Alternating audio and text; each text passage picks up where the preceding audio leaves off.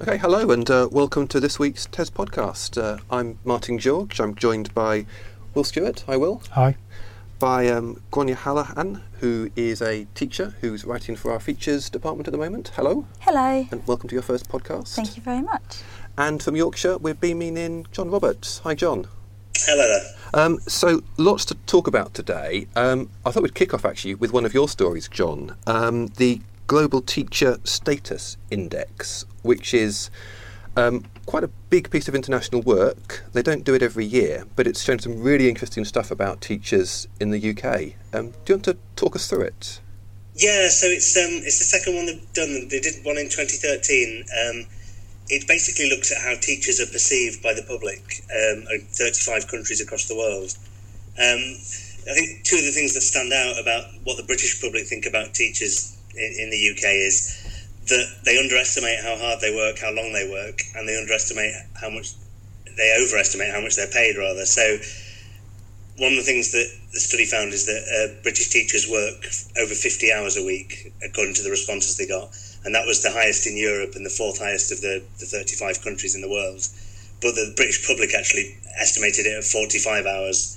And then that trend's repeated again on pay, where the British public imagined that a teacher's starting salary would be close to 30,000, when in fact the survey shows it's sort of 24.5. And it also goes on to say that the British public think that's unfair and that they think a starting salary should be in excess of 29,000. So effectively that new teachers should be earning 7,500 more than they are. Another interesting finding in it, though, is that there's a declining number of people who would recommend to their children that they should become a teacher. So in 2013, it's only a small decline, but it's it's one of only a handful of countries where the direction of travel is going backwards. 5 years ago, 26% of people said they'd recommend or maybe recommend becoming a teacher to their children. That's dropped to 23%. So it kind of paints, I think, a slightly bleak picture in a way of that British teachers work longer than a lot of counterparts in other countries, but also that perhaps that their efforts aren't entirely understood by the public. That both they overestimate how much teachers earn and underestimate how long they work for. But at least I think they should have a pay rise. So there's one upside. Yeah, and I'm sure the unions won't be slow to use that to justify their case. Well, it just chimes with so many stories we have, really, doesn't it? I mean, it's a if nothing else, it's a consistent picture. Teachers are working really hard, but and those misconceptions. So the idea that we're paid more than what we are, but also the most common thing that I had when I was teaching was that my friends would often think that I could just book time off during the term, and during the school term, and that would be okay. Can't you just book that off work? Would they not just get a sub in? It's like, no, you're not allowed holidays during the school term, and silly things like school trips. Right. So often parents will think that on a school trip you get given that time back in lieu, or that you're paid extra for giving up your holiday to do a school trip, and obviously that's not true. And there's everybody thinks they know what it's like to be a teacher because they themselves went to school. Yeah. But actually, the only people that know what it's like to be a teacher generally is teachers, and unless you have a member of your family who's a teacher or a close friend who's a teacher, you might not know about those little things that teachers sacrifice and that they give up, unless you're actually told about it. Did you get that thing a lot from non-teachers who say, well, you get these 6-week holidays in the summer? I was going to say, yeah. Drive you mad. Book tomorrow off, and you've got really long holidays. Yeah. This idea that the summer holidays are really long and you can do what you want, and most of the time you're preparing for the September, especially when you're a new teacher. I think the longer you're in teaching, the easier it is to plan and prepare. However, of course, with all the curriculum changes, that goes out of the window sometimes. But when you're an NQT or recently qualified teacher, your summer holiday is spent on your own subject knowledge and preparing for your classroom, physically going in and clearing out your classroom.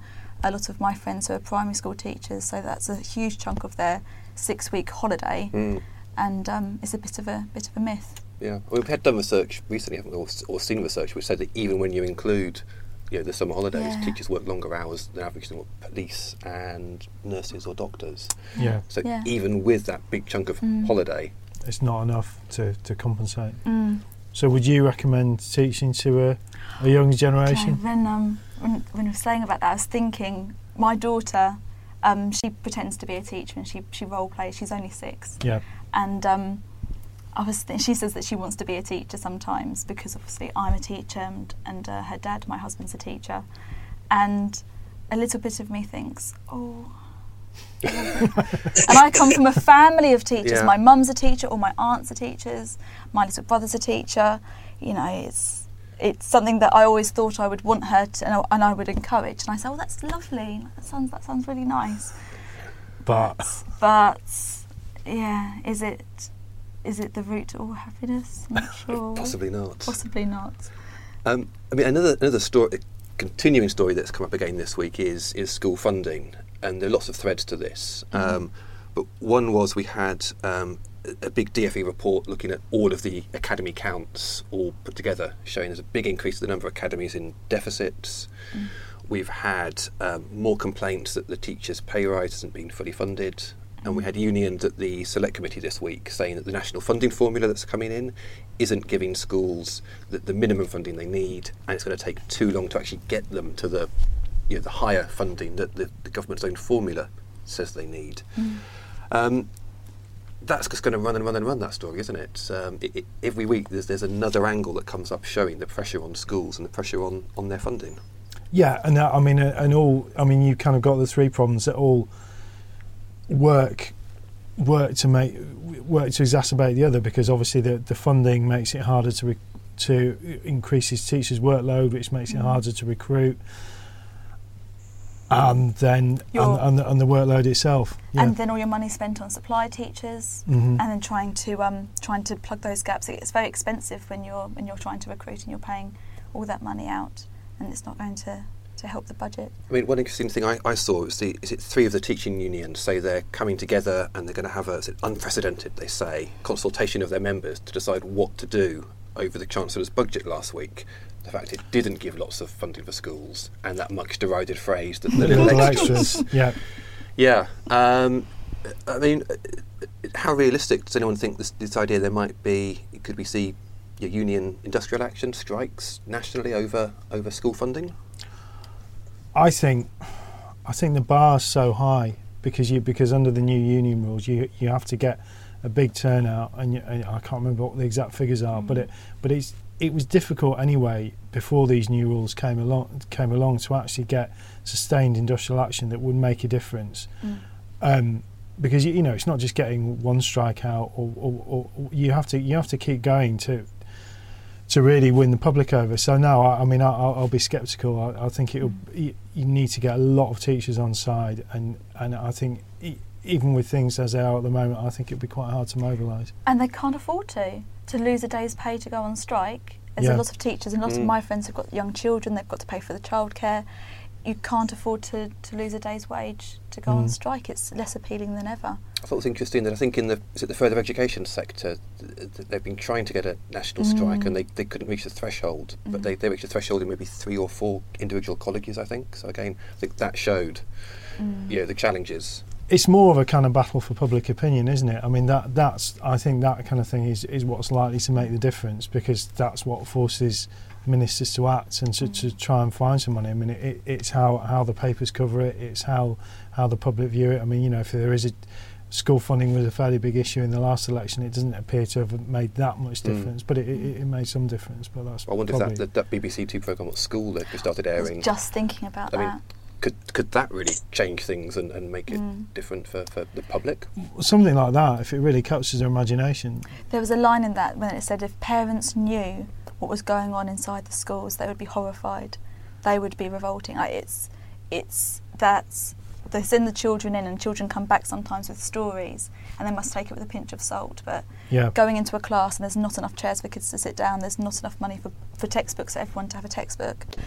It is very different to when I was at school, to when we were at school. The budgets are definitely, the kids are feeling it. Yeah. As well as the staff. Yeah, I mean, it's the kind of story that we're all used to hearing, obviously, because we're talking to schools and teachers all the time. But I think that was primetime TV, wasn't it? Yeah. So if it's playing to a lot of people, and I'd be interesting to see whether they keep going on that theme, because it could do. Absolutely. It felt to me with the little extras thing that the fact that he used that language showed that there's a way to go for, because as you say, we speak to people in the teaching unions in the classroom all the time, and there's like a consensus that there's a school funding crisis, but there's no way on earth the Chancellor would have said we're giving some little extras to the NHS. Do you know what I mean? He would have instinctively known that's language he couldn't use, and yet the fact that he felt able to say that shows that the scale of the funding issues in schools, politicians either don't fully grasp them or feel like they don't need to fully worry about them because it's not a kind of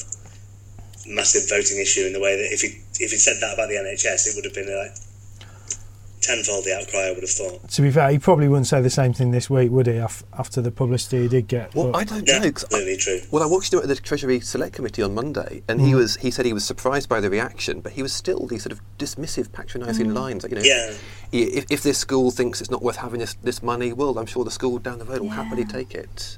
You thought it wasn't the sort of sympathetic language that you'd give to NHS funding or A&E departments or mental health or all these things. And the truth is, in schools, it's becoming really it's crucial that they need that money. It's not something to be flippant about. I'm not saying it's life or death, but there are children that are missing out on a good education and the education they deserve because of the budget cuts. And to call it little extras is patronising. Yeah. Now, John, you've got a really interesting piece in the magazine today about what it's like to be a teacher in a multi-academy trust, and lots of tensions here about when things are done centrally and how much autonomy individual teachers have in their classrooms. What are your thoughts on that?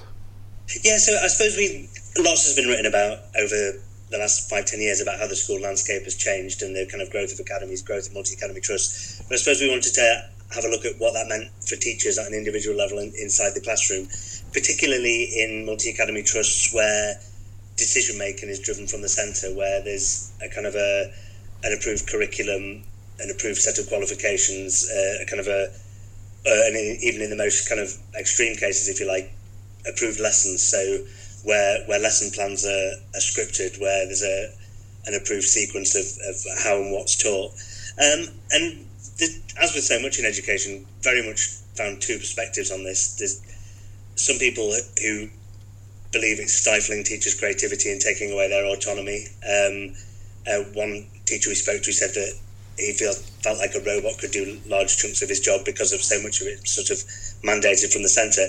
But then, on the other hand, we spoke to some teachers who'd kind of, in one multi-academy trust in the north of England, where they felt like they'd all had a part in shaping a literacy strategy, and that it had basically allowed subject specialists to come together and learn off one another and then roll out something that works. And they felt quite passionate about it and were quite clear that it was the MAT that had allowed it to happen. I think it's probably worth saying there's obviously different approaches within different MATs in terms of some are very centrally run and others are more of a kind of a loose collection of schools. But yeah, it's really interesting to think about how it actually changes the job of teaching, or could potentially change the job of teaching. I thought what was really interesting in your piece was how you could see that you could have two very centralised approaches, and one I can imagine being completely disempowering to teachers, where it is top down and prescriptive, and you maybe have a very small team at the top deciding how things should go and then just passing it down. But one of the examples one of the people you spoke to, I think it was the primary trust in the north of England, I can't remember which one, but as you Delta, and they were talking about it being a collaboration, and you could see that being a real strength if it was a genuine collaboration, and you worked out the best and it was an ongoing thing, and having lots of minds on it rather than one. So I found it fascinating. And sharing that expertise. Yeah, exactly. And what a great way to solve workload. Yeah. And you can share schemes of work, you can share approaches. That's a really interesting point for me, was that workload thing. On the one hand, if you want teachers to have individual autonomy to make their own lessons and be creative, that takes time. On the other hand, you want to reduce workload and make the profession more attractive. And how do you achieve both? Yeah. Can you achieve both? And I think the art of getting it right is acknowledging when you've got an experienced teacher who knows what she's doing, or he or she knows what they're doing, and they want to maybe deviate from the plan slightly, to have the flexibility to allow that to happen. Because of course, if you've got a teacher who's an expert in a particular area, when they're teaching their lessons, they can obviously teach it to a different level than what another teacher could who's not an expert in that area. And I've got friends who work in maths who, if they're caught teaching off plan, we're pulled in, told off, really can't do that, like almost all of their years of experience tossed aside because you haven't followed this plan. But if you have the ability to teach in further depth, or if you're given a class where they can take the ideas further, of course you should take that chance. That's our professional judgment. If you don't treat people like professionals, then, like you said, we're becoming like in the article, the teachers felt like they were computers, like automatons. Like, where's the art in it anymore? I guess you need a leadership with real confidence, don't you? Who allows it not to be hierarchical and can pick out when you need exceptions to the rules and not be pig-headed about it. That's what you initiated as well about teachers very early in their careers compared to later in their careers, and again that flexibility just for individual situations. And putting your ego to one side and saying, oh, actually, yes, although I'm senior to you, you know more about me on this subject, so I'm going to defer to you. And that's what a good leader is, who can put their ego to one side and make the decision. Yeah, I mean, another piece related to that in the magazine today, it's to do with Ofsted is going to be making the curriculum, up front and centre in its inspection regime. So we've got Claire Seeley, a London head teacher, writing about her ideas on how you can build a primary school curriculum. And I mean, Claire's very much on the knowledge-rich curriculum side of these debates. But I mean, Grania, she's talking about all sorts of things here. I mean, one is, secondary schools using their sort of expertise to help primary schools when they're building these curriculums. I mean, are these things you think are feasible? Can all schools do this? It's a fantastic idea, and it's definitely where we should be going, especially when you think that all of these things that we're teaching children in primary has to be joined up to what they're doing in secondary. You don't want repetitions, you don't want too much crossover. You've got to put the foundations there so that what's built on later on has got a strong base to build from. It would just be such a shame, because in order for it to happen, you have to have time, you have to have it has to be facilitated by the secondary school and the primary school, and it's a really difficult thing to get to work. And time and money again, isn't it? You need a head like Claire who's on board and will make sure it does happen, because if you can get it right, it would be fantastic.